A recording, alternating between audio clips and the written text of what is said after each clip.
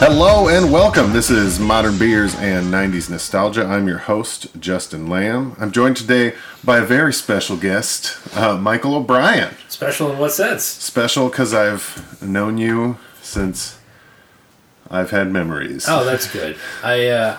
We had a lot of memories going back there. 8-9 years old. 8-9 years. Like well, so I moved to Detroit when I was like 9.5. Yeah. So okay, 10. We'll say 10. We'll say 10. Fourth grade was 10. That's right. Fourth grade. You're right. And so coming into fourth grade, it was Pine Knob Elementary. Is where we were, and I remember that the first thing I was struck by in meeting. You're giving away all my security question answers. All these Michigan kids was, Jesus Christ, these kids swear a lot. Man, from the mean streets of Pine Knob Elementary. Yeah, I had an older brother. Oh. He just cussed up a storm. Yeah. He wore black in 6th grade and smoked cigarettes, so... Sexy. I get everything from him. Mike's here to talk about something super fun that we were into in the 90s. I'll get into that shortly. And there's a version of it I'm playing on my TV behind me, and it's very active, so I'm going to turn that off because that's distracting me. But and then we have some fall beers because it is officially fall, and you'll be hearing this on October 1st, which I don't know if you caught this on the last episode because you revealed you did listen to the last episode. I did. But you are joining me on our 1-year anniversary episode. So I didn't know if the dates were going to line up, but because I just listened to it this morning. Yeah. On a road trip that I was out with my wife, and I said, "Am I on the 1-year anniversary episode? I think I might be." I like to put a lot of pressure on people. And she was like, "That's great, honey." I'm like, "This is kind of a big deal. Just go with it." It's very exciting. I can't believe that this is still happening a year later, but hey, thanks to everyone who's helping make that happen a year later. But we have 2 beers today instead of 1 because it's a special episode. So I'm going to jump into it. We'll take a little break and listen to some songs from the Spawn soundtrack. You'll know what I'm talking about soon.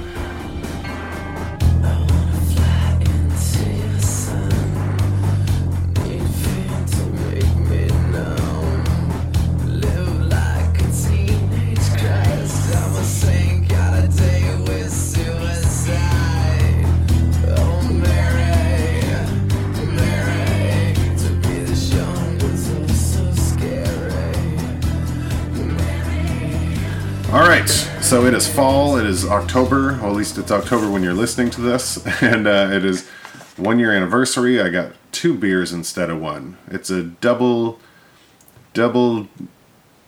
your pleasure, double your fun episode. I can't talk. But first, I'm going to open this wine bottle looking one, and this is Flying Monkeys Brewery out of Canada. Maybe you've heard of it, Mike? I have heard a little bit about Canada. What's weird there is how different everything is. And by different, I mean literally exactly the same. Except your milk is in a bag. Well, if you talk to Canadians, like, they will do everything they can to draw some kind of crazy distinction about how they're different from Americans. And if you talk to Americans, they will be all like, "Oh, Canada is so different." As somebody who spends a significant amount of time on both sides of the border, y'all are basically like a brother and sister who can't figure out that you grew up in the same household, you have all the same traditions. Get your life together. Seriously. Everything's fine. You'll be fine. Also pass NAFTA. All right, let's keep going. All right.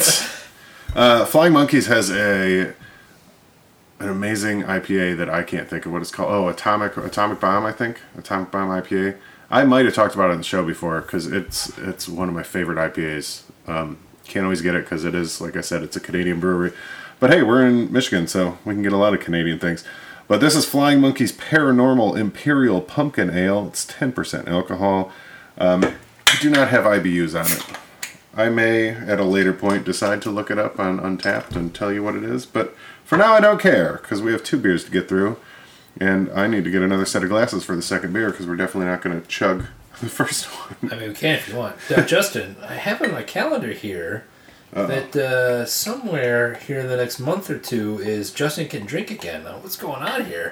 Oh, so I can't. I'm cheating. Why are there two glasses being poured here? I'm Justin's drinking. doctor is listening. This is not my fault. I'm drinking solely for the podcast. My health is 100% dependent on the people that listen to this. I don't think they're doing a very good job if this is what we're doing here. Still, worth it. All right, we clinking? Get in there. Yeah, clink me. L'chaim. So this is, Paranormal Imperial Pumpkin Ale, Flying Monkeys Brewery out of Canada. That definitely tastes like a pumpkin spice latte that made it to a beer. Yeah, so I was talking with someone recently about, like, the pumpkin flavor. It's not actually pumpkin. It's something else. Yeah, it's just the allspice, nutmeg, cinnamon, and what am I missing? Something. But yeah, that's all they do. Like, anything that's pumpkin flavored, there's sometimes no pumpkin at all in it. Yeah, and I'm not saying this is bad. I mean, it's good. The Imperial, I mean, you can definitely taste the alcohol hits you. That's for sure. Yeah. But there's those notes. That is an overwhelming pumpkin spice. Those cinnamony flavor. spice notes are there. And I think in some ways that that this flavor will be forever ruined for me because of all the different things that have nothing to do with pumpkin that got put in. Pumpkin spice everything. Yeah, pretty much. Like Darth Vader. I don't know why I said that. Yeah, I mean, you know what this almost tastes like? It almost tastes like a cider. Yeah, no, I buy that. I buy because of those pumpkin notes when they come through. It does give you a bit of the apple on the way down. Yeah, this is too pumpkin-y for me. I'm still gonna drink it, but I mean, we can just get a funnel and take care of this right now. We're not supposed to do that, Justin. You're not supposed to be drinking. You're not supposed to funnel alcohol into your butt either. But that was your recommendation. Well. I mean, do you really regret that recommendation? I don't think you do. I wish you'd put your pants on. I'm gonna get another set of glasses so we can try this other one. This one's super pumpkin. You know who'd love this? My wife. Really? Katie, if you're listening to this, pumpkin spice beer is not really a thing. It doesn't taste good. This doesn't count. This doesn't count as beer. My wife. So how'd your wife become a chronic alcoholic? Oh, it's only in the fall. Now my wife is much like your wife. I've listened gorgeous and super smart. Well, both of those things, and also is not a beer person. Yeah. And I like date one. When we sat down, I said, "Okay, the problem is not that you're not a beer person. You just haven't had the right beers." Thinking like every other rational human being that she's been drinking Bud Light or Busch Light or God forbid Keystone Light. I know someone that drinks Busch Light. And I was just like, "Here, you just need to try the super hoppy beer." And I think she. It didn't go well. I've talked about that on here before, and it seems like everybody that's a beer fan, to introduce beer to someone that's not, they always pick something hoppy, which is the exact opposite of what you should be doing. I should have gone for like a light ale or something. Yeah. You want to go with something with low IBUs, and, I mean, alcohol content varies. If it's someone that's like, I don't like beer, but I shoot vodka regularly, then you could probably get a high alcohol beer. What she did when we were in Portland, though, she had sour beers, which she was over the moon for. But I couldn't handle them because they don't taste like beer to me. They don't. I almost got sour beers for us today, and I'm a hit or miss with sour beers because some people do it really well where it's sour, but it's still there's still a lot of flavor on the back end. But a lot of them, people, you know how it's fall because you can hear that. That is my heat vent going, and that was a problem. For the first half of this podcast because we started it in October last year. And then no heat vent all summer, but there it is again. It just adds to the charm. By the way, is that an R2-D2 there? New in box on your wall? Oh, yeah. I think I might have actually been there when you purchased that. I have bad news for you, my friend. What's that? I bought that because I found that, and I checked the legitimacy. I don't know how they got it, and I don't know why. But Mike is referring to, I have... for those of you that haven't been guests on the podcast, I have a wall of miscellaneous 90s things like Magic the Gathering cards and Blockbuster cases, and he's looking at some action figures that I have, including X-Men Gambit, and the Star Wars R2-D2. So that is the original re-release, like 97 series. Yeah, that's right. With the orange back. I checked it. That is authentic, like 90s orange back R2-D2. I bought it at a Rite Aid 5 years ago. Nuh-uh. It was $5. I was like, yeah, I'll take that. Oh my god, that's a steal. So I thought they'd like redid it. Because but I remember somehow we were totally into Star Wars when they re-released the original trilogy. It was remastered, and they released all these toys, and we were like, there was this funky little toy store next to like a baseball card shop over on Dixie Highway that we used to go in there and pretend like we knew we were buying. We never didn't. Just pretend. Just pretend. It's like, yeah, collector's items, blah, blah, blah. I'm totally going to take these out of the box as soon as I can help because... Yeah, you know who didn't? Our friend Chad did not take them out of the box. And then our friend Chad also found out recently while I was like surfing through eBay for him, that means nothing and they're not worth anything. Oh, really? It's just like Beatles albums. Like I thought you were when about you to mass, tell. I thought you were about to tell me these things were selling now for like hundreds of dollars a piece. I guess they made a lot of them. When you mass produce something, you can't get much out of it. Yeah. So there's a lot of noise here. I'm trying to open this. This is Griffin Claw Brewing. This is out of Birmingham, Michigan. So this is not far from where we're at. Are we just dumping this puppy? No, I'll get another couple glasses. But this is a 2017 Bourbon Imperial Screamin' Pumpkin. So I'm excited already. yeah, I'm excited. It's 9% alcohol by volume, 13 IBUs, so very next to nothing on the bitterness scale. And yeah, it says it's 2017, which leads me to believe that they barrel aged it in 2017 and now it's coming out. But they do the dipping like Maker's Mark at the top. Yeah. And it has been a huge pain in the ass the last 5 minutes trying to open this fucking thing. I'm going to grab some glasses so we can try it. While he's out, I'm just going to say, I feel like what this is who can come up with a better pumpkin spice concoction, U.S. or Canada? And the answer is clearly going to be the U.S. because, seriously, while Justin can't hear you, I'm going to tell you, this pumpkin beer tastes like open ass. Like, it is bad. But I'm going to drink it because I'm trying to be a polite guest on the podcast. Oh, hey, Justin, welcome back. You just have to drink it faster. Oh, I put this funnel into my butthole and it's just not going in. Yeah, no, it's not good. I mean, like I said, I feel like if you're into the pumpkin, and it's really close to a cider. That's what it is. It's like, look, you need to pick what you are. Are you a beer with hints of pumpkin spice, or are you basically just like, there's some hops and basically, I feel like this beer is basically 50% pumpkin spice. Well, that's why I'm excited to try, it's slowly foaming over, this Griffin Claw one, because this is their bourbon, essentially a bourbon barrel-aged pumpkin ale, and their usual pumpkin one is Screamin' Pumpkin. Yeah. And that's a pretty good beer, and it's like any other nice ale. Hit the microphone. It's like any other nice ale to where the pumpkin is like subtle. I'm trying to cause as much background noise as possible for our listeners. Oh, can you hear it pour? I can't hear it. Actually. Okay, looks okay. You just want to switch?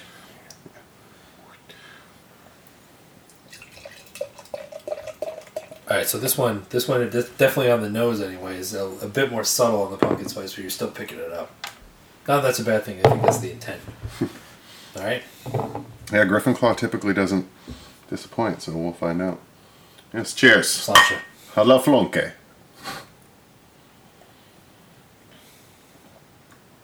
The bourbon barrel on there with the pumpkin spice is actually not a bad combination. That's fantastic. That's pretty good. I am. This is, if you're a fan, so obviously bourbon barrel aged stuff is all the fucking rage right now. And if you're a fan of the non-stout bourbon barrel aged stuff, no, you know what? Even the stouts, this is very reminiscent of essentially any bourbon barrel aged beer. But you do pick up some of the. That's what I like about this one, much more so than the last one. Is with the now what is the actual the Griffin Claw? Screaming Pumpkin here. What you're still picking up some of those notes of the pumpkin, but it's not just like, oh, we just dumped a bunch of pumpkin spice into this regular beer. Have at it. Yeah, no, that's really good. It's just a couple of hints in there, so you know it's there, but it's not overwhelming or overpowering. You can't trust Canadian beer though. I'll tell you what. The people that gave you Tim Hortons. Crappy coffee, crappy beer. You're not wrong. You know what? Even Canadians will admit, it's like, is there anything good about the coffee? And they're basically like, no, we're basically here for Canadian patriotism. I'm like, that's the dumbest reason to go get coffee I've ever heard. I'm going to get off base on something that's not 90s at all, but did you watch How I Met Your Mother? Yes. All the Tim Hortons stuff in Canada? Yes. Some of the funniest. But they're not wrong. Look, sometimes we make jokes about Starbucks in the States and how there's, one in every corner. You go to Canada, it is not a joke. There is a Tim Hortons on every corner up there, and every morning they will be lined up out the door and just like, what is wrong with you people? There's a Starbucks next door, and there's nobody there. The coffee there is actually better, and it costs the same. Just go get regular coffee like normal people. Let this be a lesson, Canada. Let this be a lesson, Canada. I'm Michael O'Brien, American. I'm going to come and teach you how to drink coffee. No, I will say this, and this is funny because I think Canada is second on the list of countries that download this podcast, but Besides the point. I love Canada, and the business that I own is in Canada. No, Flying Monkeys Brewing, like, I don't like this beer, the pumpkin beer from Flying Monkeys. But like I said before, Flying Monkeys Atomic Bomb IPA is one of my favorite IPAs. But this Griffin Claw one is, to use a phrase that is highly outdated, off the fucking chain. It's delicious. Michigan 1, Canada 0. Yeah, that's really good. I'm going to drink that the rest of the episode. Can I finish? Can I finish? Before the episode's over, yes. Okay. And here's a break.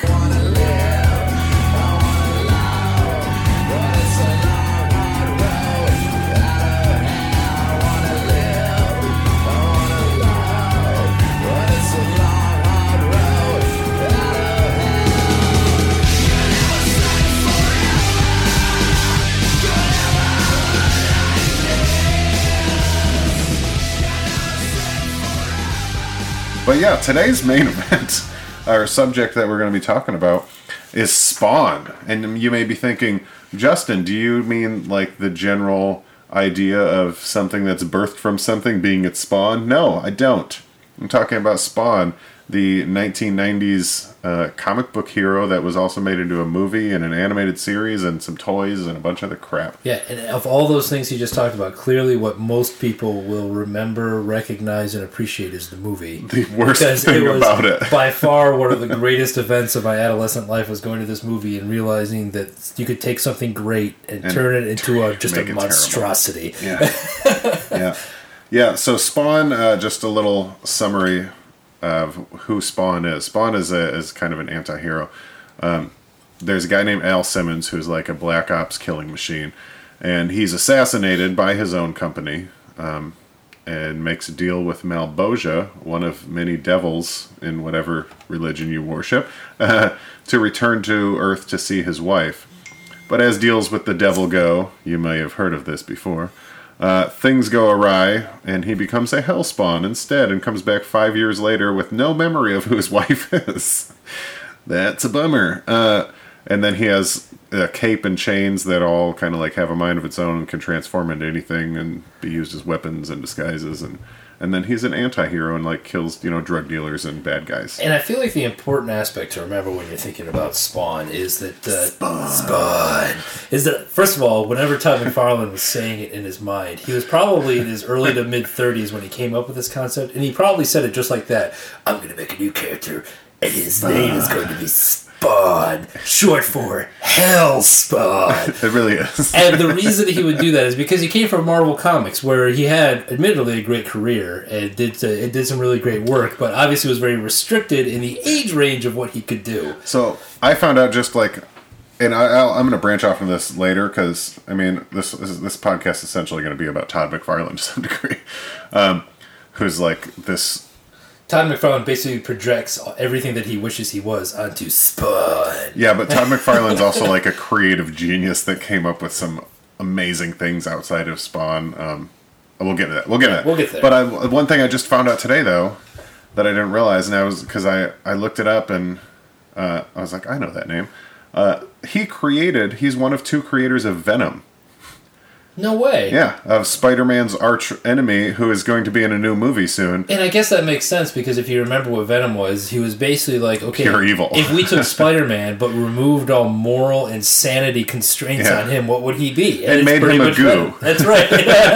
Well, you might remember that the Venom costume was originally supposed to be like a Spider-Man costume. Yeah, it was like an anti-Spider-Man. I'm going to totally nerd out here. Yeah, so Spider-Man goes on the Infinity War. Yeah, and that was the symbiote, Venom symbiote or whatever. That's right. First one, yeah. But okay, so I'm going to tie that back a little bit to what most of your listeners might actually be familiar with. So if you saw the new Infinity War movie, you might notice that when Spider-Man went out to fight in cosmic space, that he basically got an upgrade from Iron Man. Yeah. Right? He's just like, here's a better suit so that basically you can hang with the big boys. Well, that actually happened in the original series with Spider-Man going off and fighting with the big boys, but instead of Iron Man equipping him, he got an alien suit that was a symbiote. Yep. And that was Todd McFarlane's time being the animator of Spider-Man. He's like, basically, I need to get this guy some upgrades. Right? Well, Todd McFarlane, so he was not part of the alien symbiote, but when they decided to make it its own character as Venom, he was the creator of Venom. Okay. So when the suit was like, when Spider-Man shed the suit and then the suit was like, I'm going to be it's my own thing. That's when Todd McFarlane came in and became Venom, and then they took over Brock, what's his name, and became Brock Sampson? No. the Venom that we know and love. I love it was Venom. Eddie Brock. Eddie Brock was the guy. And I'm so excited. This is off subject, but I'm so excited for the new movie. It looks like they actually like got it right, because when they did Spider-Man 3 and like the idea of Venom was planted there with like 4 other main villains of Spider-Man, and they just ruined everything. I was like, well, fuck you too. Yeah. Because Venom was my favorite action figure. I still have him, and I locked it so because he had a retractable tongue. That's the action figure did, and I locked it so his tongue was always out. But basically, if you want to know about like what Todd McFarlane was all about, you can imagine a guy walking into Marvel Comics and the Spider-Man comics and basically saying, here's what I want to do. I want to create a murderous, schizophrenic villain who literally just loves like murdering bad guys, you know, and he's kind of an anti-hero, but really he's kind of a villain, and we're just gonna take this concept and we're gonna run with it. Also, he's gonna have this huge, you know, really, really wicked tongue that just whips in all directions, that sort of thing, which is a precursor to every cape Todd McFarlane has ever drawn in a comic book ever. That really just tells you about what direction he wanted to go in, both with his writing and his animating, and I will tell you that Marvel was not all about it. Yeah. Well, it's okay, so that's kind of perfect segue. So Todd McFarlane was working for Marvel? He was working for Marbles. They paid him in Marbles. Plus they paid him in Marbles. Obviously he left and they paid him in Marbles.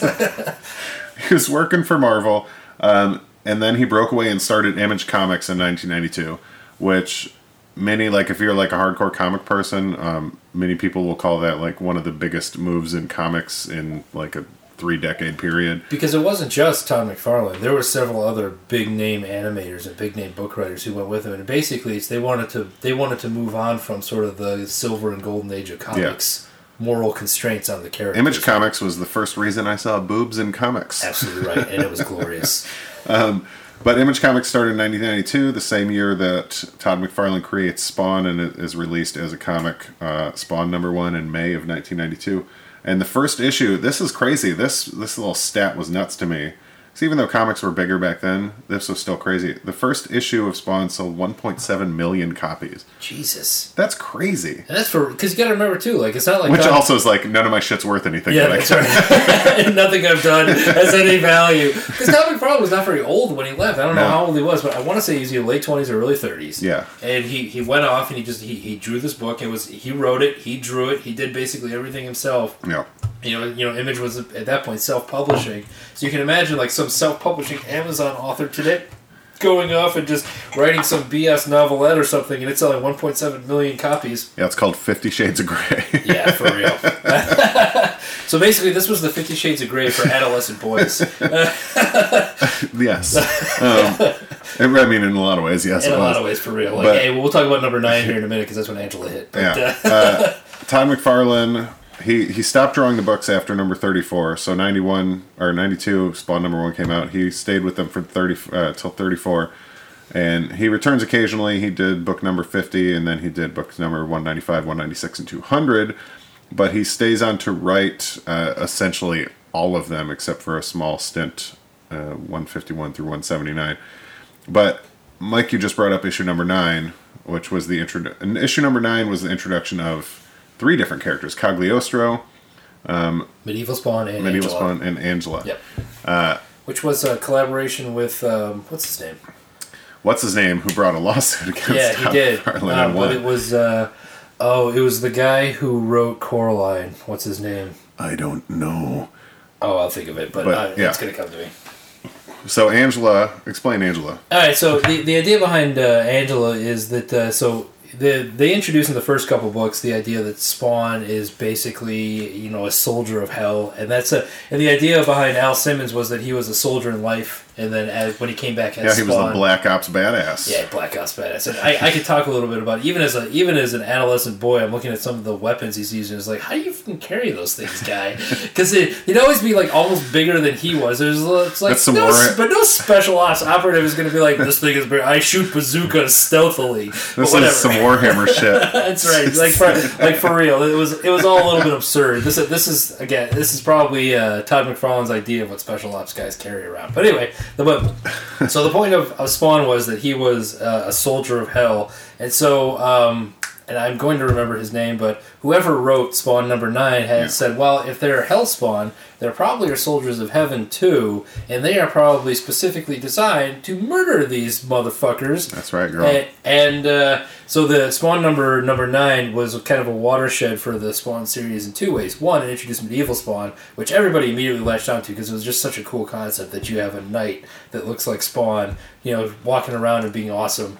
And then it also introduced this creature who paints herself as a damsel in distress, but in fact ends up murdering him in a metal bikini, which was again, if you're 14, very Princess Leia. If you are 14 years old and you're reading this book, I promise you are just like, this might be the greatest thing I've ever read. Not only is this medieval Spawn guy also running around doing whacking shit with swords, they really did a crossover with Witchblade, which was also awesome. But now there's this hot angel chick in a metal bikini who is also a hardcore badass and just murdering spawns left and right. And that's basically it. That was the Angela character. That was the conceit. And not to be overlooked in number 9, Cagliostro. That's right. Which he was not as big a character in the comics as they used him hardcore in the movie and in the animated series. And they also conflated. Because he's this. So Cagliostro is like this guy that knows about the Spawn, and he's like, I can train you to be better. And he was the Obi-Wan Kenobi. The later in comics explanation for Cagliostro was that he was a Hellspawn who had. So Hellspawns have this power meter, which I always thought was a cool little fictional device. That every time Spawn used his powers, it would show a little meter in the comic itself as to where his power stood. When it got to 0, he gave up his will to the Malbolgia. Right, he basically became a slave. So Cagliostro was a guy who was also a Hellspawn, who his meter had gotten down to literally 1. So like in comic number 1 of Spawn, it starts out with 9999. He's like 9,999 is like his power meter, and then when it runs to 0, so one of the things I liked about it is every time Spawn used his powers, you had the distinct sense as a reader that he was using a limited resource and basically sacrificing some portion of his longevity for whatever goal he was. Which trying is to unlike any other superhero. Yeah, because Superman goes and decides to turn time back or whatever. It's like, that cost him literally 30 minutes of effort. Yeah, nothing. But for Spawn, if Spawn ever decided to do anything basically other than punch somebody, it was no for real. He is sacrificing some of his life, his for real life, in order to accomplish whatever it is he's trying to accomplish. I always thought it was very cool. Yeah, that's I didn't even pick up on that or I probably did at the time, but I don't remember that. The comic that I remember that I actually still have. Oh, I have it behind me in a bag. I just remembered that. All my 90s stuff's in the basement. The Spawn, they did a lot of crossovers, but they did a Spawn and Batman. Yes. And it was like Batman through Image Comics is awesome. He is because and I will say this, you're probably going to pick up as this podcast goes on that I'm maybe not Todd McFarlane's biggest fan, but I will say this is one of the things that Todd McFarlane got really well when he wrote and drew the Batman book is that Batman is supposed to be a crazy person. We're talking about a rich dude who goes and beats up criminals to deal with his deep-seated psychological issues. This is not a normal person. Yeah. Batman's like the idea of the Joker and the Dark Knight is pretty accurate to what Batman is in the reverse. It's like, look, this guy is just looking for an excuse to relive the night his parents got murdered where it goes okay for him. Again and again and again. So, yeah, that's essentially it. So if you're listening so far and you're like, okay, I still don't know what the fuck you're talking about. Spawn was so successful as this is actually one of the originals. I mean, if you take Superman, Batman if you take DC out of the equation, Spawn was one of the original people that got picked up by the movies. Yeah, that's right. And so it was supposed to be a franchise. Yeah, but it didn't go well. We're gonna get there. Yeah, so with what happens. Spawn the movie opens August 1997. So what number were the comics on when this? Because it had to have been before number 50. I really don't know. That's something I probably should have figured out ahead of time. Yeah, but it was before number 15. If you could think that each number in a comic represents 1 month, like within a couple years of the Spawn number 1 being released, Todd McFarlane gets picked up for a movie, basically. Yeah, because they shopped it around before it got purchased and obviously made. And if it opened in August 1st, 97, they probably shot it in 96. The comic was originally released in 92, 4 years. And yeah, 4 years, that's 48 issues. So it's probably right around issue 50 that the movie that's right. was getting made. But I will also say, for those who are interested, that issue number 50 was really where Spawn just kind of fell completely off the rails. But bye. Which is funny because that's one of the only ones Todd McFarlane draws after 34. That's right. That's because we're bringing in Greg. All right, I don't want to derail this. Yeah. I'm going to for just a second. So Todd McFarlane stops drawing it. Greg Capullo comes in and becomes the artist in Spawn.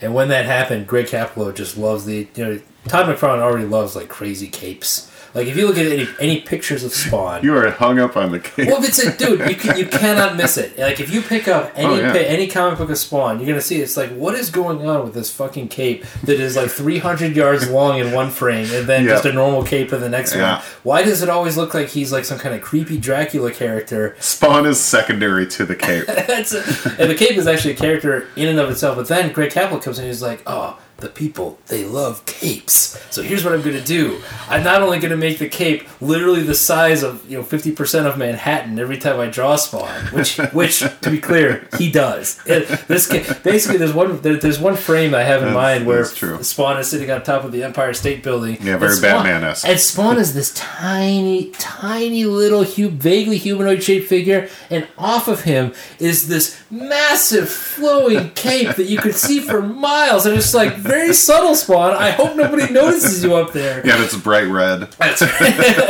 So I really feel like what happened is Greg Capullo came in and started animating these books, and and Greg Capullo is a good animator, straight up. And I don't want to knock it, but he took some of the things that made Spawn like a little aggressive on the animating and the capes and the chains specifically, and just said, "Oh, I'm just going to turn this up to 11," and he did. Well, then, because there was a thing in the.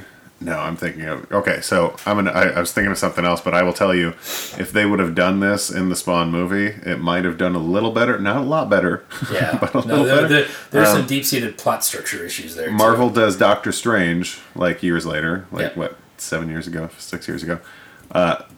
The cloak in Doctor Strange has the personality the cape should have had. Correct. In Spawn. Because that was how it was always written. And that was the conceit, is that the suit that he wears is a character in and of itself, right? And that's right. As I'm watching Doctor Strange, and I'll be frank too, even as I'm watching Doctor Strange, it's just bringing me like tragic flashbacks of Spawn. I'm just like, you're making Spawn mistakes here, guys. Yeah.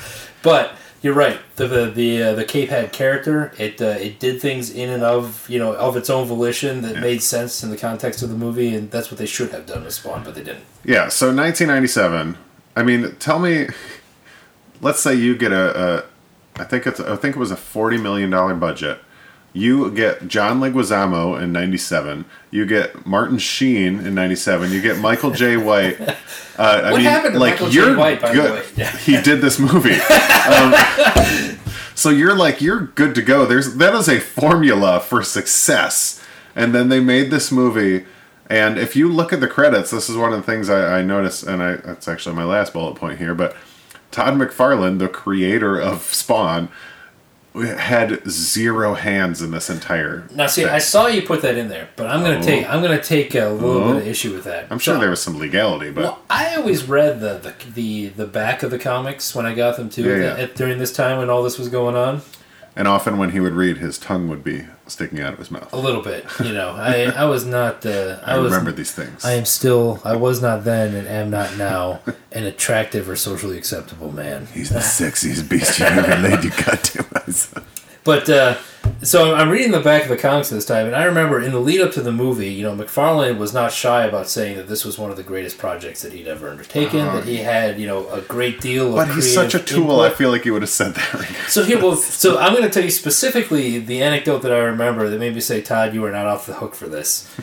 There was one it was either an interview or a letter he was answering. Because you remember in the backs of comics, like they used to have the editors write back to Yeah, they did. Spider-Man was huge for that. Yeah, and so Stan Lee would like write people. So sometimes. McFarlane did that too Yeah. in the first like 20 or 25 Image comics with Spawn. So there was one where he was like doing a commentary on how the Spawn movie was going, and he was like, and the directors and the creative team came to me and they told me that they weren't sure we had the budget to do the cape for every scene. Because you gotta remember, like, the cape in the movie is just something that pops out occasionally when shit's going weird, right? But the cape lands before Spawn does when he jumps off a building. And also turns into a motorcycle occasionally for some reason. Oh my god, it's so bad. Yeah, it's really bad. But in the comics, it's a cape. Like, he's always got a cape. It might be bigger or smaller depending on the whims of how aggressive McFarlane was feeling about the cape, but he always had one. In the movie, you basically just have this dude running around in a black suit. Well, that wasn't because they thought that would be cool. They thought it was too expensive at that point to animate a cape for every scene.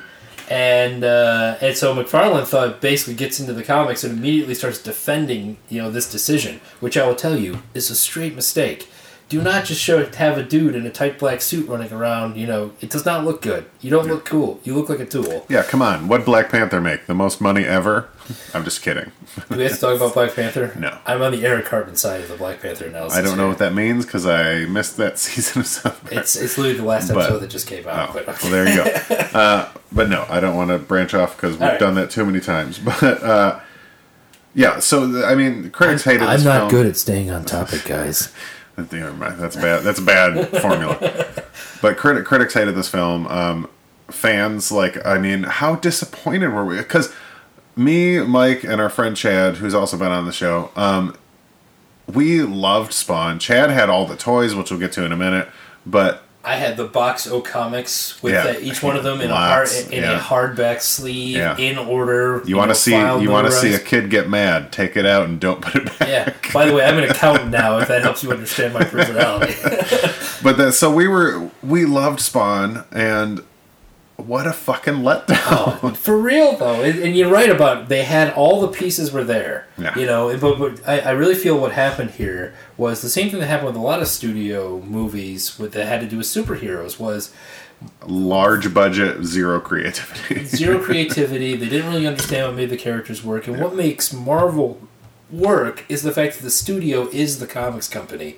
They really have a firm grasp on what really makes superheroes tick, and that's why the DC movies still kind of suck balls. Yeah, and it's not because the DC characters are bad. It's because the studios just have a really hard time figuring out how to get more than one hero into the same universe and making that universe work. And Warner Brothers, who I believe owns DC stuff. Yep, that's right. They seem to be, at least from interviews and stories and everything that I've read, they seem to be people that are we own this story now. We're gonna get the best people, and the best people means they're gonna find writers who are not appropriate for it. They're gonna find cinematographers who are not appropriate for it, and then they're gonna make these movies. And this is again, we're bad at staying on subject, but I'm bad. It's not you. I hear your other podcast. You're really good about keeping me on task, and I am the worst because I am just Mr. Branch Topic. Branch Topic. Well, that's what this is, but it relates back to this because that's probably exactly what happened. That's right. So I don't know if you've ever seen this, and listeners, I don't know if you know this, but there was a DVD, and I think there's been 3 now, but it's called An Evening with Kevin Smith, where Kevin Smith just goes to colleges and does Q&A. And he tells a story because he got hired to write for Superman. Is this the spider story? It's so good. Yeah. I'm not going to tell the whole story, but he gets hired to write for Superman, and so they pair him up with this producer that Warner Brothers got, because Warner Brothers we have to have the best people, so they got this producer whose movies had won awards, but turns out producers aren't writers, and they're fucking nutcases. Yeah. So he goes and he's pitching his idea for Superman, and if you know anything, regardless what you think about Jay and Silent Bob or whatever, if you know anything about Kevin Smith's writing talent, he's really fucking talented. So he pitches this spider or this Superman idea, and the guy's oh no, what else? I think Superman's got to fight a polar bear, and then no, what about what the greatest enemy is in all of nature? He's spiders. Superman's got to fight spiders. And so Kevin Smith drops out. He's I can't. This guy's insane. I can't do this. And I think the part that he mentioned that always stuck with me over the years as to what Kevin Smith got is they were going to bring in, I think, Tim Burton at one point to this project. And look, Tim Burton is a freaking genius. Yeah. Like, there's literally no movie that I'm going to watch this Tim Burton movie that I'm like, I hate this. Some of them are just like, it's a little weird. I'm not really into it, but I've never been like, I hate it. He's got scissors for hands. Right. But at one point, Kevin Smith has this anecdote where he's like, they bring in Tim Burton, who's this brilliant director, but he's not right for Superman because what's Tim Burton talking about? He's like, I want to show Superman's dark side, his murderous side. It's like, and Kevin Smith's just like, Superman is Superman. He does not have a murderous side. That is the point. Yeah. But the spider thing, so this guy goes on to produce a movie called Wild Wild West. One of the greatest films made in the last 30 years. If you remember the villain from that, it is the handicapped man in the gigantic mechanical spider. But now we can contrast this to, do you take, for example, Marvel? Like when Marvel did the Avengers movie, who did they hire as their writer? It was Joss Whedon, because they understood that it's like, what do you really need here? You need somebody who understands how to put an ensemble movie together and do it really well with respect for the characters or respect for the background. And Marvel managed every step of that process. Yeah. Right, and so if you want sort of what the genesis of bad superhero movies was, and Spawn. it was basically Spawn. That was you had some of the Batman movies come out, and they were pretty good one off because they were Tim Burton movies and that sort of thing. You had some of the Christopher Reeve Superman movies, so it's not like the superhero formula was not pretty. At least the ground had been broken. It can be good, yeah. It can be good, yeah. But if you want, like, for the modern era, like, what is the genesis of bad superhero movies, like some of the later Batman movies, it was pretty much the Spawn movie. Yeah. It came out, basically it said, look, we've got this IP, we're going to change a lot of things about the character to make it good, we're not going to really respect the material, we're not going to respect the background, we're just going to throw a bunch of kind of a pastiche of surface things that we think will work well with it, and it just did not work. The whole movie was a pile of burning garbage, and I'm trying to think of any redeeming factors of it, and I cannot think of one. No, except John Leguizamo, eating a maggot covered pizza. That does stick with me. It's pretty funny. We all have different senses of humor. No, the saddest part of this that I found out when I was researching this. Nicole Williamson, who is the guy that plays Cagliostro. Yeah. Because it's Nicole. Yeah. It's what, French? Sounds about right. I think so. So he's like if this. It's Williamson. It's going to be French or like Nederlander or something. Yeah, and he's an old guy when he's playing that, and he's this hugely respected, like, Shakespearean European actor. And Spawn is the last movie he does before he dies. Yeah, it's not that he died like 2 years later either. He died in 2011, which means he did Spawn and just never worked again. Because here's the deal, you guys. Like, it sucks. When you're watching this movie, you need to realize too that for angsty 14-year-olds, which we all were when we were reading these books. Like, these really spoke to a lot of the things that, it's straight up. Like, I get it. Angsty 14-year-olds, skulls and chains and, murderous homeless people, Murderous homeless people? Well, remember... We took a turn. Remember that Spawn we used to murder homeless people. No, murder us, not murdering. Because remember, Spawn lived with the homeless during this time, and they routinely take revenge on people who abuse the homeless. Yeah. Like, that was... As well you should. That was part Rise of his up, MO. people. And that was supposed to be part of the conceit too. He's like the anti-Bruce Wayne. Bruce Wayne lived in a big mansion and was this rich fucker. Yeah. And Spawn basically lived amongst the trash. Yeah. That was part of the coolness of it. Anti-hero, so cool. But a lot of us who read this, it had a lot of impact on our young lives, right? And it did for me anyway. Yeah. Like I really like this character. I really liked it. It's like, look, he was a guy who devoted his life to his country, special forces guy, and did anything he could to get back to his family, and was willing to he had all the redeeming qualities of a good character, and then he got fucked. And he got fucked by basically a sub-devil. Yeah. It's a good way to think of it. And because, just like to clear up too, because we didn't touch on this, the only reason he went to hell is because it's part of his Black Ops stuff. As you may know with other military people, they're all listening, I'm not going to say anything. But innocent people get killed. That's right, absolutely right. And there's a lot of, And I to this day, I still respect the theme of moral ambiguity. Yeah, there's a lot of that. There's a lot of that in these books. And then you watch this flick, that comes out, and it really is like you want to talk about glossing over some themes that were really important to you as a kid, and just be like, but we're gonna make a motorcycle out of a cape, and it's gonna look like hot trash, but it's still a motorcycle made out of a cape. Like that's pretty much what you get in this movie. Oh, also as far as plot holes go, real quick, and even as a 14 or 15-year-old, however old I was when this came out. So, one of the conceits of the movie is that Martin Sheen is the director of the CIA and evil. In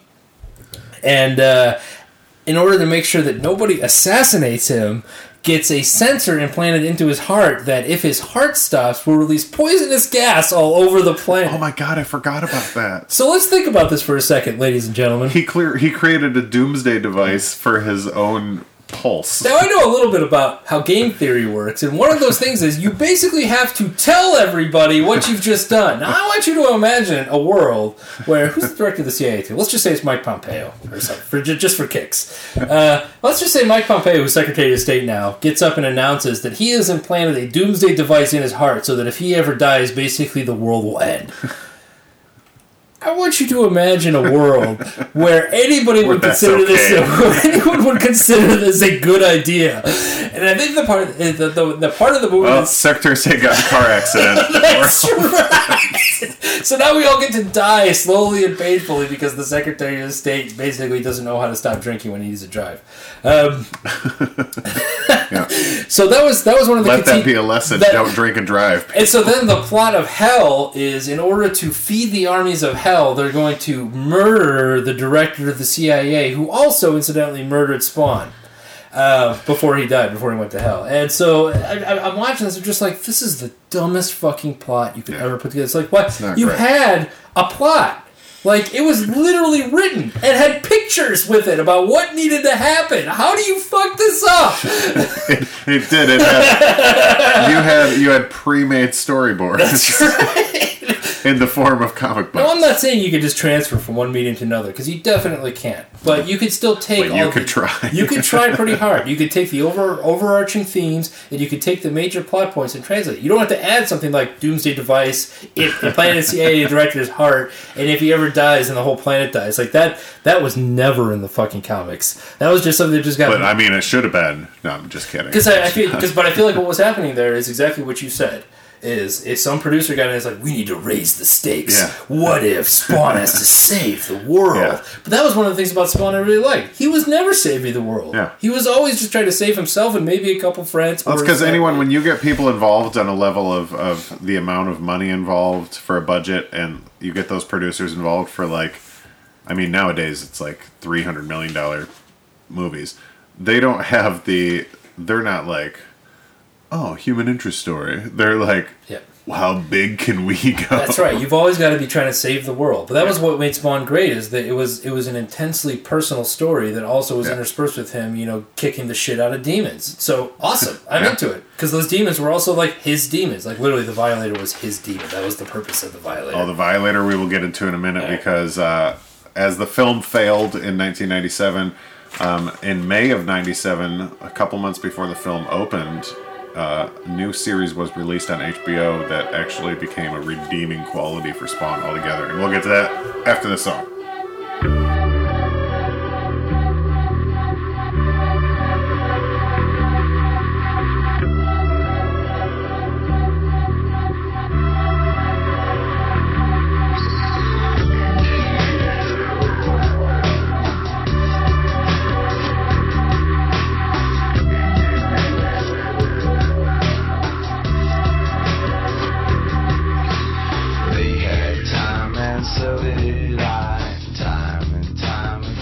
And we're back. So, I don't know if you knew this. I don't know if I knew this either, because I'm just trying to change the subject from what just happened on the break. So, the film did terrible, but just before that, someone else that cashed in on the rights to put it into film or television was HBO. At the same time that things like Oz were playing on HBO, and late night HBO was like really good television, but also super risque. They picked up Spawn as an animated series, and it was called Todd McFarlane's Spawn. And we were just discussing this because it was literally just on when I started the podcast. Todd McFarlane would introduce every episode in a very like Trent Reznor fucking neo-gothic sort of way. And I want to say, Trent Reznor, to his credit, can get on screen and appear gothic and still be pretty cool about it. Yeah. This looks like a guy who saw a Trent Reznor music video and was like, "That's so fucking cool. That's what I need." Yeah. And it did not go well. And what I didn't like, and I want to be clear. The Spawn TV series was everything that the movie was not supposed to be, right? So everything the movie was not. It stayed true to the characters. It really understood the personal struggles and explored them. It was really good. But it also had an introduction of Todd McFarlane basically telling you what the underlying theme of the show was, which is basically Spawn. Each episode would be like, "You ever been wondering if you went to hell and you had to make a decision in 3 seconds about what you would do if they said they could bring you back and you had to say yes or no? Why are you waiting? You have to answer right now." Spawn didn't answer. That's right. And Spawn's, and he always just talk about something like, and Spawn's learning this right now. And let me be clear. Todd McFarlane created an excellent comic book, excellent toy company. Todd McFarlane should not be on camera. Todd McFarlane is not a charismatic dude. Like as he's opening his mouth and talking, I've actually saw Todd McFarlane in person because he signed one of my comics at one point. I waited in line and everything. Where? I forget where it was. It's some comic shop, but I had him sign one of my Spawn comics. I didn't know that. That's cool. But no, like even then, not a charismatic dude. Not a dude you'd be like, this is a guy I really want to go out and have some beers with. He just seems kind of like nerdily broody. Yeah. Nerdily broody. Nerdily broody. not Natalie Brandy, but nerdily broody. That's what I can. And this actually relates to something I was going to bring up earlier, so I'm just going to jump back 1 second, then I want to go over this TV series. But issue number 9 that brought together Angela Cagliostro and Medieval Spawn, and then issue number 10, who brought a random appearance of this old Warner Brothers cartoon character. Both of those resulted in lawsuits. Neil Gaiman was the guy's name. Neil Gaiman, who was a co-creator of Angela Cagliostro and Medieval Spawn. All three of sued them Todd became McFarlane. And let's be clear too. When they sued all three were great characters. Yeah, it's not like Neil Gaiman came up with some bullshit characters and decided he got to use his panties in a twist about it. The lawsuit didn't even happen until 2001 because you've made so much money off these characters. Like for real, like Neil Gaiman comes in, he's like, I'm going to take this pretty good idea you have with Spawn, and I'm going to take it in a completely different direction, and I'm going to show you what can be done with it, and. Yeah, it was pretty good. It was pretty fucking good. So he sued Todd McFarlane for rights to the characters because he co-created them. Todd McFarlane appealed it 3 times, lost all 3 appeals, and probably rightfully so. And I think part of it is that before Neil Gaiman decided to come on and do guest writing, Neil Gaiman is not some kind of at this point not some kind of like fresh fish in the field of creative endeavor, and probably had a really good fucking contract. Yeah. And then number 10 was just a stupid blowout where they used this old. I don't know how to describe the character, and I can't think of his name. It's a mafioso. Celios or something. It's an old Warner Brothers cartoon character, like a rejected Warner Brothers cartoon character, and they put it in issue 10 of Spawn. Wow, really? And they got in a shit ton of legal trouble for it. Wow, that's all a new one on me. Yeah. And so if you get any of the collections where they, like Walking Dead, for instance, if you want, you just buy book 1 and it has like the first 10 comics in it or whatever. Or graphic novels or whatever you want to call it. If you buy any of the Spawn ones, issues 9 and 10 are only in one of them. The other ones, they don't exist because they skip right over them because of the lawsuits involved. Because straight up, guys, like if you're reading Spawn and you don't have, at least number 9, I can't speak to number 10, it's not really jumping out at me as like particularly memorable, but... It's worth money. If you want some of the Spawn comics worth money, 9 and 10 are the ones. Oh, God, I'm such an idiot. I should have kept that stupid tabulated hardback box. But jumping back from the film to the television series... Todd McFarlane's Spawn ran from May of 97 to May of 99. It was on late night HBO, and this is where we did the comics like me and Mike were talking about earlier, but me and my friend Chad would go over to Mike's house, and we would, because he had HBO, and we were all reading the comics, and we would watch this, and it was not until, it was 11:30 or 12. No, it was on 11:30 to 12, but at that point, my parents had basically given up on me. So, I wouldn't even say, like, I'm going to stay up late tonight. It's like you guys would come over, and they would just naturally assume that we were not going to just go to bed. It was just not going to happen. But one of the things to remember though is like Oz is one of the what's the word I'm looking for? Like primogenitors, one of the original like hardcore series on HBO. Like before there was such a thing as like Game of Thrones and well, yeah, because the HBO was the original. They were like, it's not television, it's HBO. Like before Tits and Dragons, or Game of Thrones, I think you guys call it. Well, even before like 6 Feet Under. Yeah. Even, like I mean, Oz was. Sex and the City and Oz came out around the same time. That's right, but concurrent with that was Spawn, the animated series. And Spawn was so good. Which was so good because, look, at this point, like, as we were becoming teenagers, like, the Japanese were already doing, like, adult cartoons. Yeah. But that was not a thing. Yeah, this was like the first soiree into animated. And it was a great show. And I've rewatched a couple episodes recently, like still and great. it still holds up. But it was animated in that like choppy, like you zoom out on a still of a frame and only like the mouth moves or the tears fall. But that holds true to the feeling that you're supposed to get when you're reading the comics. So it actually worked out really well that they animated it that way. But then it was also the first animated comic or animated show in America, to the best of my knowledge, and I may be wrong, but American-made American show that like had fucking boobs, and blood. They had, I mean, it was a graphic, brutal, violent, sexual show. So again, for 14-year-old us, or 15-year-old us, it was amazing because it had all these things that really got us interested. But again, I'm just gonna keep throwing it out there. From a story point of view, like there were some themes there that were good, and unlike the movie, the show was much better about exploring those themes. And in case you missed those themes, Todd McFarlane will be happy to explain it to you in the intro to every episode.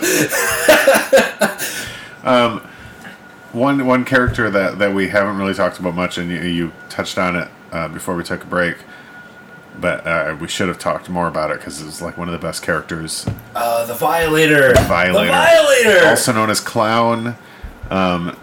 So do you? I mean, you'll know better than me. Is he just a demon?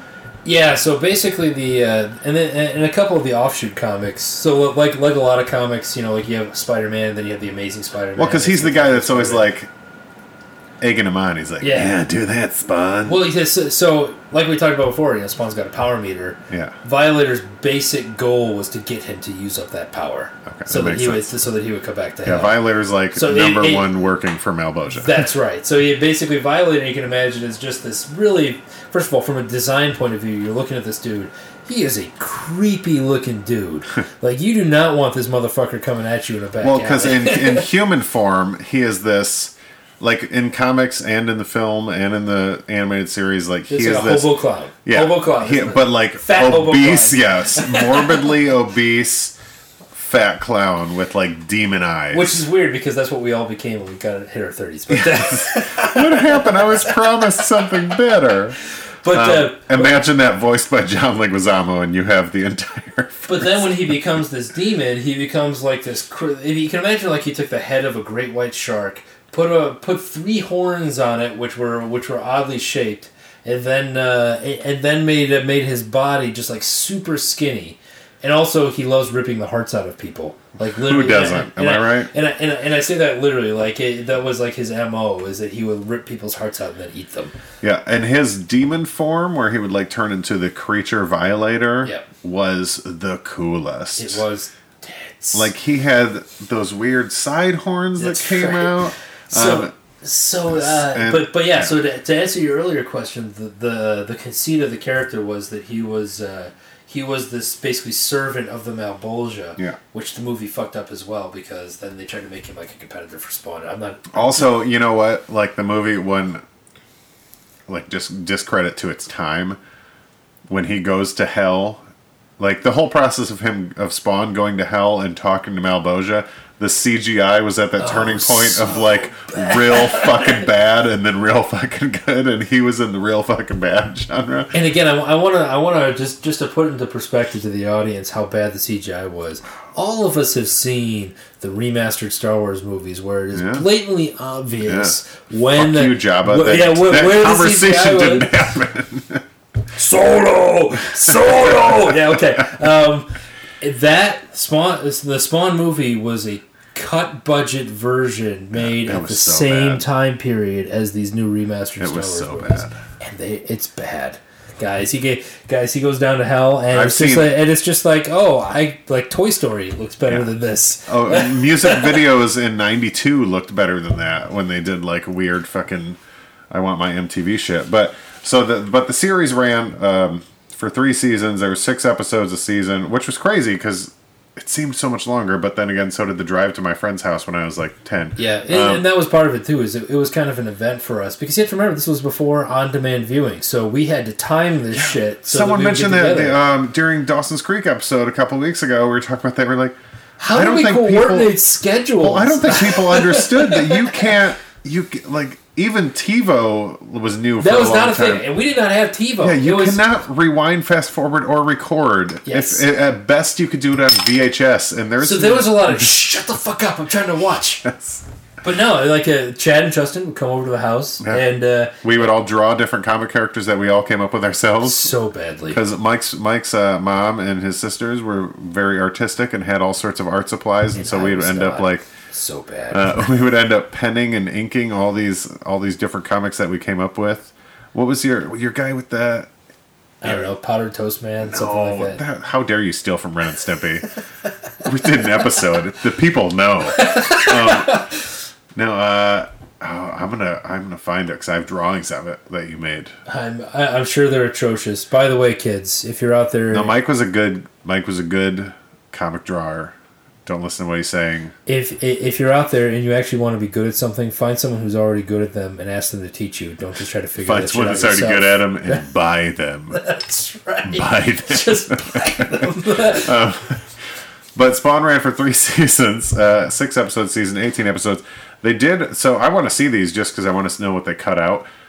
They released these as 2-hour animated films each season, but if you do the math... there's 3 hours per season, so they cut out an hour of each season. Which might be good, because if I remember correctly, too, there's recap, there's the introductions. Yeah, the introduction, but I also remember, as I'm watching these, is the plots would drag a bit. Like, you could belabor the themes a little bit too deeply in the comic, and you wouldn't have to spend as much time brooding as you in each episode as they actually chose to do. But, again, I want to reemphasize that from staying true to the comics point of view, from being true to the actual things that made the comics good and made them appeal to us. Yeah. Like the animated series did a fantastic job. Yeah, it's so good. Check it out. So that's actually my last bullet point too. Is it is currently available on HBO Go because 2 years ago they added it on there because it is an HBO original series. So we can watch it like on demand. Yeah, like you and Chad could just come over whenever and we could just hang out. It'll be awesome. That would be super fun. It would be. What is that? Hold on, 18 episode, 9 hours. We could do this in a day. We could watch the entire series. We'll just take a break for me to put my babies to bed and. Your baby's already dead. Yeah. Okay. Wait, what? Yeah. Shit took a dark turn. Sorry, it's a Spawn episode. Spawn episode. Everything's dark. Everything's broody. So another thing Todd McFarlane did that I want to talk about in a minute is something else, and I'll get to that in a second. But before we move on, just 2 quick notes. The Spawn movie was good for one thing and one thing only, and that was the soundtrack that it produced, especially for Chad. Our friend Chad was... he was already leaning in that direction. Yeah, well, he was always like... he was a big fan of the 90s grunge rock, Nirvana, Soundgarden thing, but then he got into Korn, and it was all downhill from there. No, it's when he listened to his first Nine Inch Nails album, or should I say... probably watched his first Nine Inch Nails music video that he was just like... Either one of those, yeah. The identity flowing through this music video is one with my soul. Well, so Spawn... on the soundtrack, whoever did the soundtrack, I probably should look that up, but they did a really unique thing that I don't think it might have been done, and if it has been, you know what, email me and let me know, but you guys don't typically do that, so I'm going to say it's never been done before. Okay. They took collaborations from every band. So instead of like getting songs from different bands, they did collaborations, and very specific collaborations. Oh shit.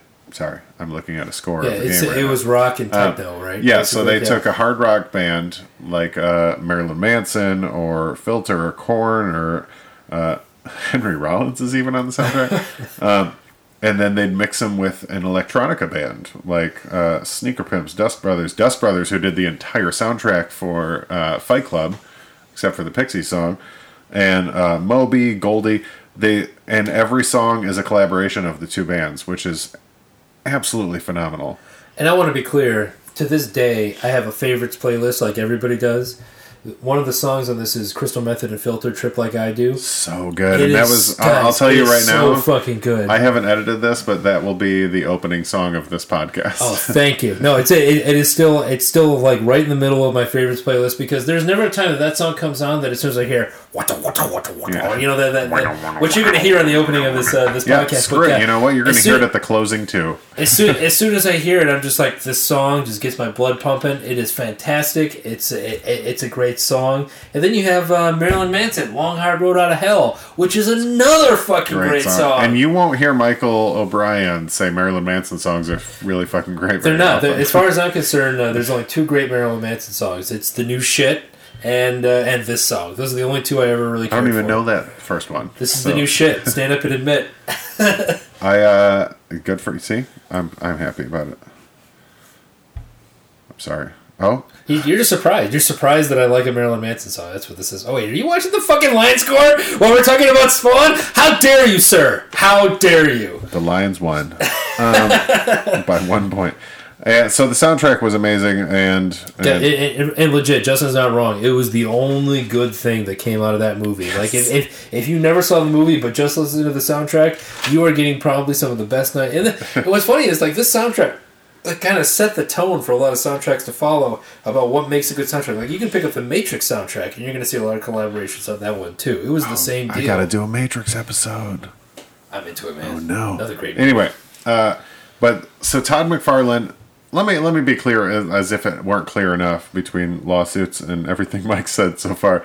Todd McFarlane's kind of an asshole. He's kind of an asshole, but I want to say this too. Like he had a very clear idea of how to make a business out of what he was doing. Oh, he's super talented. He's just kind of an asshole. It's not some kind of cosmic coincidence that within like 2 years of him starting Spawn, that there was a TV show, a movie, and we're probably about to talk about the toy line. But that, like, guys, he knew how to merchandise, sell rights for it. He knew the value of his creative characters that he was creating. So that branches right into what I was going to say is the toy line, and that's McFarlane Toys. You may not have ever heard of, but I guarantee you've seen them from anywhere from like Target stores to eBay auctions or anywhere else. I think even with all the like genius animation and comic, like this guy's clearly an artistic, creative genius. He was able to completely change the game in toy design and action figures, just by essentially adding detail.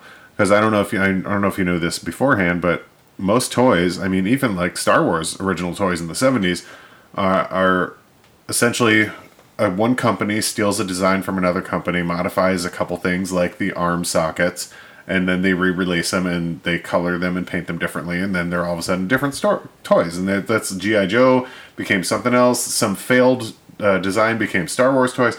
There's a whole history in this. Like, check it out on Netflix if you want. And not only that, but I think it's important to keep in mind that, like, if you go to toys from like the early '90s and before, it's not like these are like super detailed, really intricate toys. Like these toys are basically just like two black globes for eyes on a piece of barely molded plastic, and the arms, the arms will barely move. And if you remember, like with the Star Wars toys, like for the mid toys especially, you could tell what they did is they took some generic bodybuilder wrestler type. Yeah. Like remember Luke Skywalker Skywalker, who had like pecs like Arnold Schwarzenegger. For real, like you look at this guy, it's like Mark Hamill was not a big dude. Yeah, Who I the will fuck say is this, guy? and I always like to tell people that no one pays for this, but I promote stuff anyway. On Netflix, there's a series called The Toys That Made Us, and they go through how like I think there's a Star Wars toys, there's a G.I. Joe one, and they go through like from the idea, the concept to like where we're at today with those toys, and.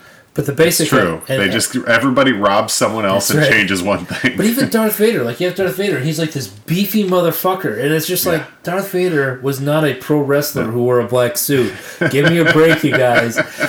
But so you understand the context of the times is that basically you had all these. We'll just throw it against the wall because you're gonna buy it anyway. Shut the fuck up, 14-year-old Michael. Oh yeah, as long as it's painted like the character that you liked in the movie, you will buy this toy. So then McFarlane Toys comes. And so McFarlane starts making Spawn toys first, and they're some of the most intricately detailed action figures you will ever see. And as a kid playing with toys, it's almost frustrating because like you can't move the parts as much as you'd want to because it ruins the completely perfect design. Now I don't want to make this geopolitical, but I'm going to for just a second.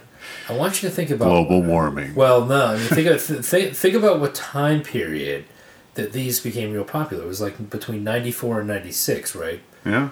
China had just opened up to world trade at that Shit just got real. No, I mean, for real, that's what happened. All these toys, because McFarlane published it in the back of one of his comic books, is like, this is the production line. It's all Chinese people. That's basically what happened is that suddenly now cheap mass production at a very high quality was available through the Chinese supply chain. And McFarlane Toys was one of the very first companies to build a supply chain for high quality toys through China. That's like crazy. You want to talk about what a business genius this guy is? Yeah. Like from that perspective, you don't have a lot of fucking toy companies outsourcing to China at this point, and you don't have a lot of toy companies, especially realizing the kind of quality you could pull out of that country this time. And McFarlane was doing it. Yeah, that's nuts. I didn't know that. And it really just came down to making different molds. Yeah. Like instead of using the molds that people have been using. That's right. Absolutely right. Like make something else and just have it be much more detailed. And, these toys weren't cheap either. Like I remember. No. Like they were. So your typical action figure ranged from like 4 to 6 inches, like your Star Wars and your G.I. Joe and Mask and that sort of crap. Spawn was kind of lean, like your G.I. Joe started as 12-inch, and then Spawn came back around. Those were probably 9-10-inch figures. That's right, yeah.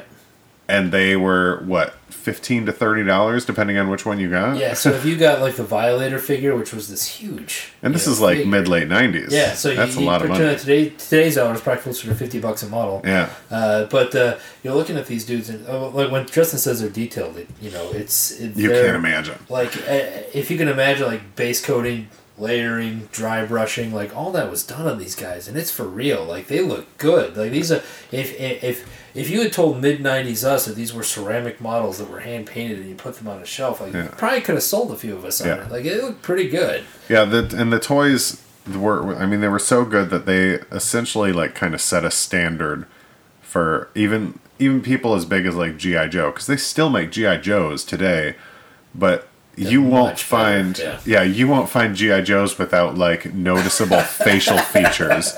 McFarlane Toys set a standard, and they picked up contracts from everybody. Like Todd McFarlane did a series of horror movie toys, which had like Freddy Krueger and Jason Voorhees, and they were, I mean, you think Freddy Krueger, it's October, it's a perfect time to talk about this, but you think Freddy Krueger and like the burn marks on his face and stuff, like the iconic Robert the hell's his name? That's gonna drive me nuts. I usually know it because I'm a horror movie crazy person. But the guy that played Freddy Krueger and the makeup and everything like that, they capture every single detail. It's as if you took him and just like miniaturized him without losing any clarity of the detail, and did a horror movie face. Picked up Kiss action figures. If you've ever seen Simpsons action figures, Austin Powers action figures from the 90s. More recently, if you've ever been in like any Target store and seen Walking Dead action figures, those are all Todd McFarlane designs. Those are all McFarlane toys. The detail there, like the strands of hair. I mean, the stuff that they put into this is absolutely insane. Which I think I read later is actually why Todd stepped back from the day-to-day of the Spawn comic book, is that the toy business for him was becoming such a big part of his life, and it was. He was so far and away much better than every other toy company out there. And remember, like he basically started this being like, look, I'm basically just going to do a contract with a couple suppliers in China, and I'm just going to say, here are what the specifications are, and the fact that they could produce it is really what made him special and unique. Yeah. And he was like, look, we're going to charge a premium for them, which was not a thing at the time. Like, even back then, you want to buy some G.I. Joes, it's going to be $5 for a bucket. Like, that's the basic model, right? Yeah. So when McFarlane was like, no, like, these are basically going to be collector pieces by another name, and you may not actually want to, like, ram them into each other because they just look so good. Yeah. That was different. That was a different take on what toys could be. Much like Spawn was a different take on what a comic could be. Yeah. It wasn't designed just to be like, hey, here's some really colorful characters who have, kind of plastic morals that, kind of throw up against each other. It's good and evil, and that is what it is. It's going to be some ambiguity. It's going to be dark. It's going to be a little weird. Yeah. It's not going to be quite what you expect. It's Universal. Everything that's kind of spun off of the idea of Spawn has kind of set a new standard for how things can and possibly should be done. Man, I'm really glad you picked Spawn as my topic, because now I get to talk about moral ambiguity, which is probably my favorite thing. Well, yeah, Spawn. I mean, we've hung out and done a lot of things, and we could sit here and talk about the character I still can't remember. Mike used to constantly draw the same comic book character, and he had a whole thing about it. And his logo would always be the guy like floating, and his fist would be up like this, and he'd have the swirls drawn around his fist because he was doing some like power fist. And could be. I know I'm saying this and describing it, and no one can see what I'm doing. But I was not a good artist, you guys. Still, it's not true. I'm not. If you liked, Mike knew anime before anime was anime. It's true. Did I? Not intentionally, but if I look, like, I have old yearbook signings and stuff, and if you look about like how he drew eyes and like stuff, he was doing anime before anime was anime. I must have been influenced by something, but drugs. It was all drugs. It was probably all drugs. He was smoking crack at 14. in the 5th grade, I was on LSD. But it's set a new precedent, absolutely. And as far as moral ambiguity goes, this was it. I mean, for real though, if there was one thing that I had to point out about what Spawn brought, like, look, guys, we were 14. There was a lot of adolescent bullshit in these comics. There's a lot of adolescent bullshit in this show, and if you watch it, you're like, why does he think this is good? It's one thing. Because it's awesome. Because it brought one major thing to how fiction was told to me as a young man. It was like, look, shit's not always black and white.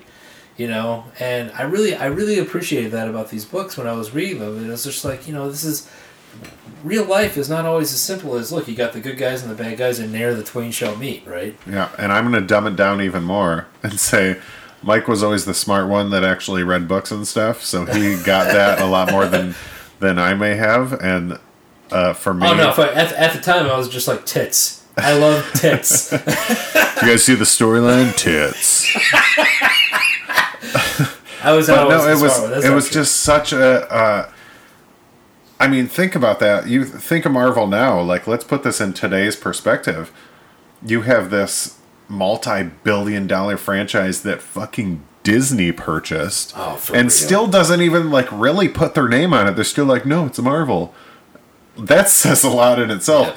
And you have someone that worked for them is like, I'm gonna just go start my own company. Yeah. And in the comic world, like, Marvel was as big to me as a 12-year-old as it is to you in the general public today. Like, Marvel was everything.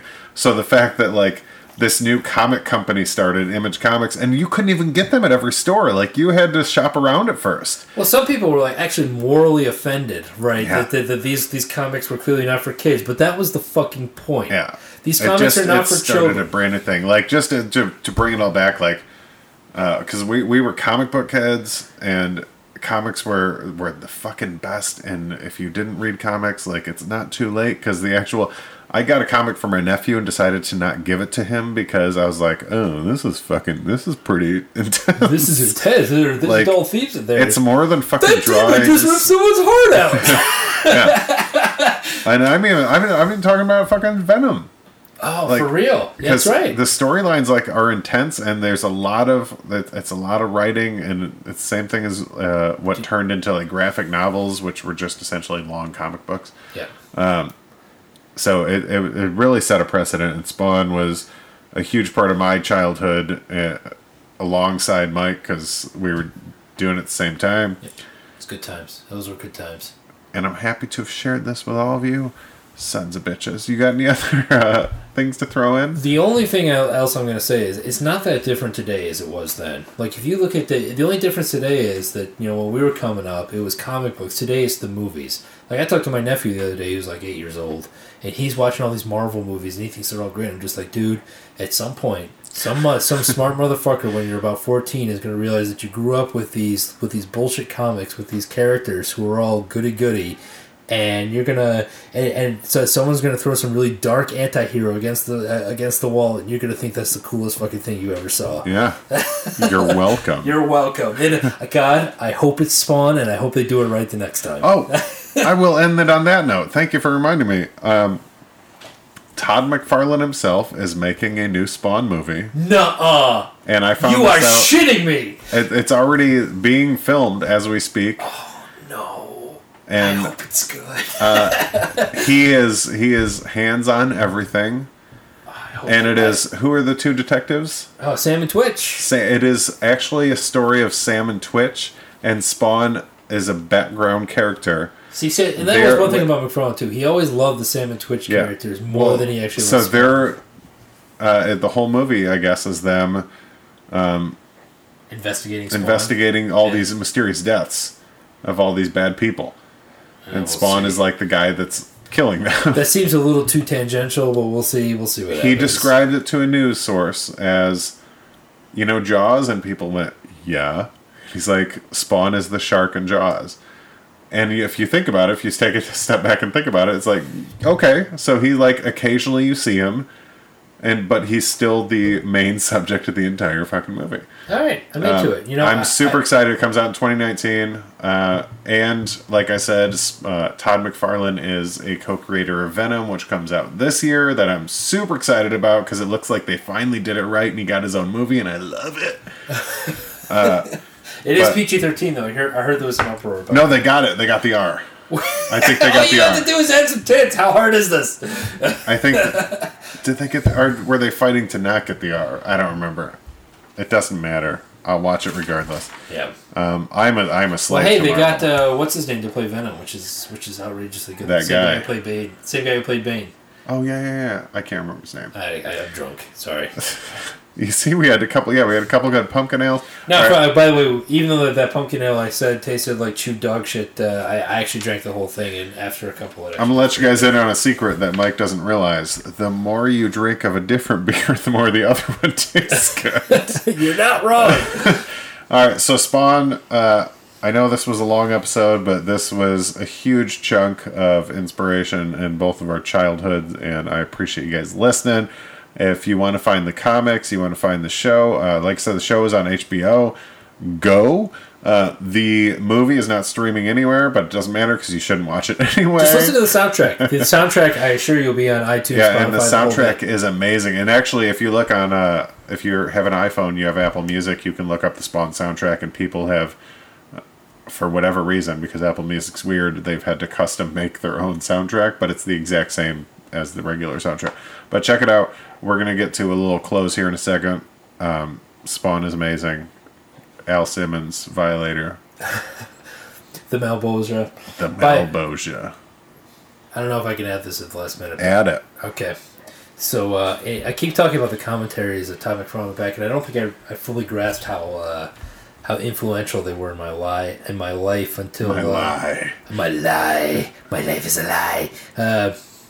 In my life until I was thinking about this on the drive back this morning, and I was like, The first time I read about somebody just standing up for being an atheist was Todd McFarlane standing up for being an atheist in the back of Spawn Comics. Mike was not a Nine Inch Nails fan. I was not a Nine Inch Nails fan. In fact, the whole thing made me finally comfortable. But the first time, the very first, I am now, but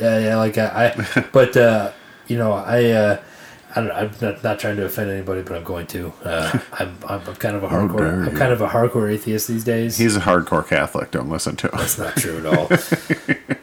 Much to the chagrin of literally all of my family members. I won't say who, but I was at a Methodist church yesterday for a wedding, and someone said, "Is there going to be mass?" And I was like, "Oh, that's not how that works." But the first time I read sort of what could probably be called like an atheist, like this is what I'm all about. The lyrics to Nine Inch Nails Head Like a Hole. No, because that was what I didn't like about it. It was just so fucking flippant. But and I want to say it was in the back of a Spawn number, like number 14 or 15. And if you have to edit this out, you can. It's cool. No, you're good. But in the back of Spawn 14 or 15, something like that, and I forget which one it was, there's some Christian who writes in, you know, and look, I'm sure Todd McFarlane got letters like this all the time because Spawn was about all sorts of theological issues. He definitely implicated heaven and hell. That's right, as being on equal ground. In that in itself, you're going to welcome in. Again, because the whole thing was moral ambiguity, which to 14-year-old me was this weird but kind of awesome concept, right? That it's like, look, this is not as clear cut as you seem to think it is. Yeah, it's all gray area, and that's in defense of his little intros to his animated series. Yeah, the one I just watched, I think it's episode 2 of the first season. He says, in my experience, nothing in this world is black and white. Yeah. And a lot of people view it that way. And, like, for a 90s animated show, that's pretty profound. Yeah. And so I think what this letter was about, and again, I'm calling this out from, like, 25 years ago memory. Yeah. So if I get it wrong, I'm sorry. But you can write me. The bottom line theme was, it was a Christian writing in saying that, hey, you know, I don't really object to the way you're portraying hell and heaven and all these things. And Todd basically got on there saying, look, I'm an atheist. I'm writing good stories, essentially, that are about what it's like to be a human in the world, trying to figure out, you know, the difference between right and wrong when there are no clear-cut answers. If you don't like it, quit fucking reading. Okay, nobody's forcing you to do this. And I remember reading that and being horrified because, number one, at the time, I didn't realize it was an okay thing to say that you didn't believe in God. But number two, being like, but right on, dude. Right fucking on. This shit is not as easy as people seem to think it is. Yeah. Like, right on, man. Yeah, that was a gray area in our society. Still is, depending on who you ask. You go to Alabama, you might get some opinions. There are opinions out there. In fact, Marilyn Manson might say it's a long, hard road out of hell. Ah!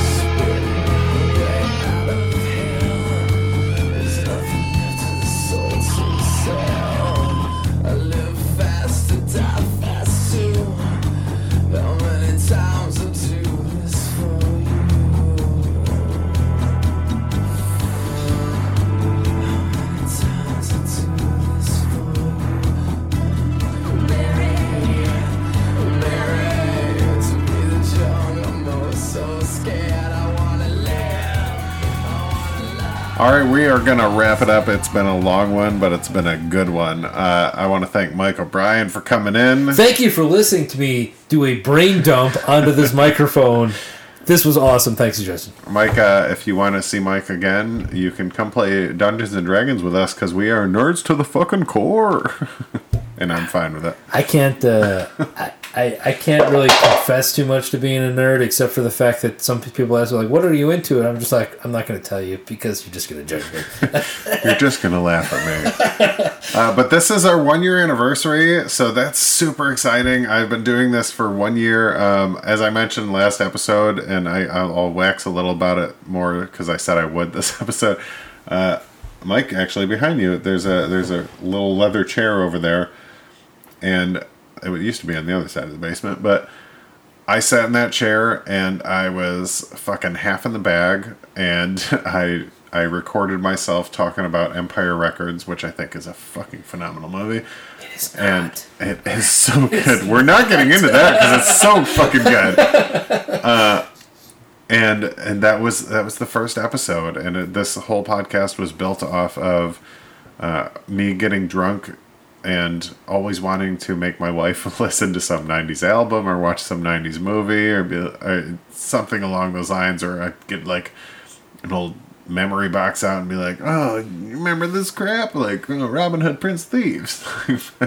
And it's built into this, and you guys, even in 2 months that I took off, are downloading hundreds of episodes a month, and that's awesome, and I can't thank you enough, and it means so much, and thank you. It's been a year, and I look forward to keeping this going, and you will get an episode every week as long as I can give you one until further notice. So as far as the drinking goes, that's going to continue too. You will have a new beer once a week, and I will have myself or a guest or both. I guess myself or both, because I'm never just going to give someone a microphone and be like, I'm gone, go do this. If you guys want to hear about finance stuff, like, I will talk your ear off. It's true, he will. But I'll tell you what, if you guys want to hear about... I keep thinking when I start talking, the character you used to draw all the time is just going to pop in my head, but it never does. Powdered Toast Man. Oh my god, it's not Powdered Toast Man. Ren and Stimpy did Powdered Toast Man. How dare you try to steal? You can follow us on Instagram or Facebook or Twitter at Beers in 90s. That's BEERSAND90S. Or email me at beersin90s@gmail.com. If you have questions for Mike, you can also email me at beersin90s.com or beersin90s@gmail.com, and I will pass them along to him. If you want me to build a financial model for you, that's what I'm here for. Yeah, if you find yourself being 14 and questioning religion, that's perfectly normal. Keep doing that. Keep doing that. Comic books are a dying business. So, it's so if you sad. listen to this and you have any idea what we're talking about, go like for nothing else, for vintage purposes, go buy a comic book. There are comic stores around, and they are flourishing on whatever business they get. So go check them out, because it's pretty amazing. And thank you guys so much for listening. Mike, you're about to say something. The best part about comic books is not actually the reading of the comic books, it's the drawing your own. Oh, see? Look at that. Adding creativity into it. Yeah, you've never known how many different size pens you need until you actually try to ink a comic book. Holy shit. I just had a flashback, because Mike had this whole, what was it called? I had a box. Prismacolor? Was it Prismacolor did it, or was it Ultra Color or something? I think it was Prismacolor, and I also had a tackle box full of drawing supplies. So many. And each one does a different darkness and thickness of line, and you will learn all of them. Oh my god! But yeah, animators, comic book readers, and nerds alike, thanks for listening. Episode 44 is next week. We've been here for a year, and we will be here for years to come, as long as I don't get bored. Just kidding, but I'm not, but I am. Okay, bye! Say bye. Bye-bye. Bye.